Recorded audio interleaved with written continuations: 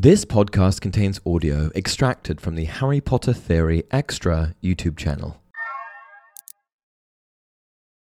Hey everyone, welcome to another installment of Harry Potter Theory. In today's video, I'm going to be discussing the infamous killing curse, Avada Kedavra.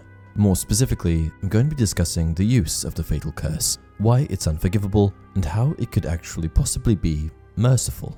Why is Avada Kedavra banned specifically when there are plenty of other ways to end someone's life? Why is Avada Kedavra so bad when you can just Bombarda Maxima someone? Let's dive into it further. First things first, what is Avada Kedavra? Avada Kedavra is one of 3 curses classified as unforgivable, dark and powerful spells dubbed so morally questionable that they were banned in the wizarding world.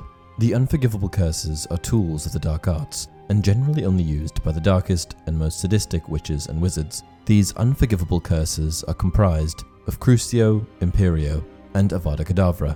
The effects of the spells vary. Crucio, aka the Cruciatus Curse, is designed to cause torturous pain. Imperio, aka the Imperious Curse, is almost like a form of mind control and forces the victim to perform the unquestioned bidding of the caster. Avada Kedavra, on the other hand, is much more simple. It just kills people.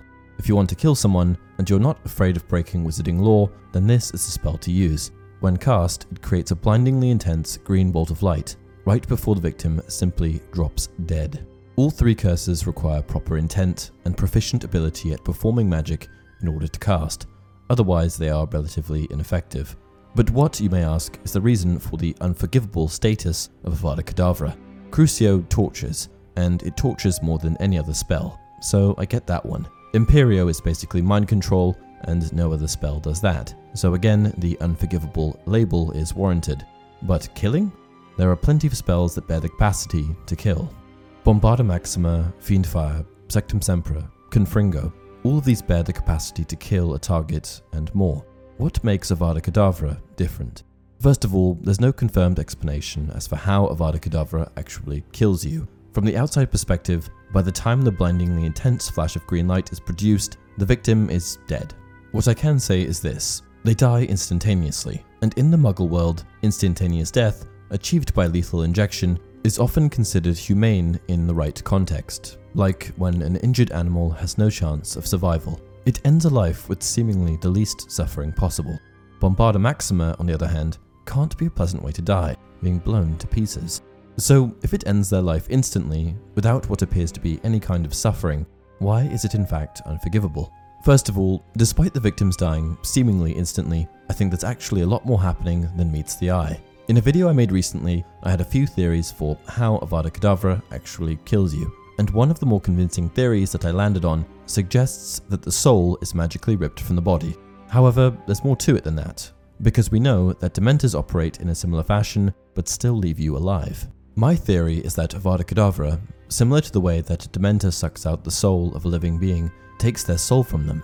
However, the difference between how Avada Kedavra does it and how Dementors do it just boils down to the effectiveness at which the soul is ripped from the body.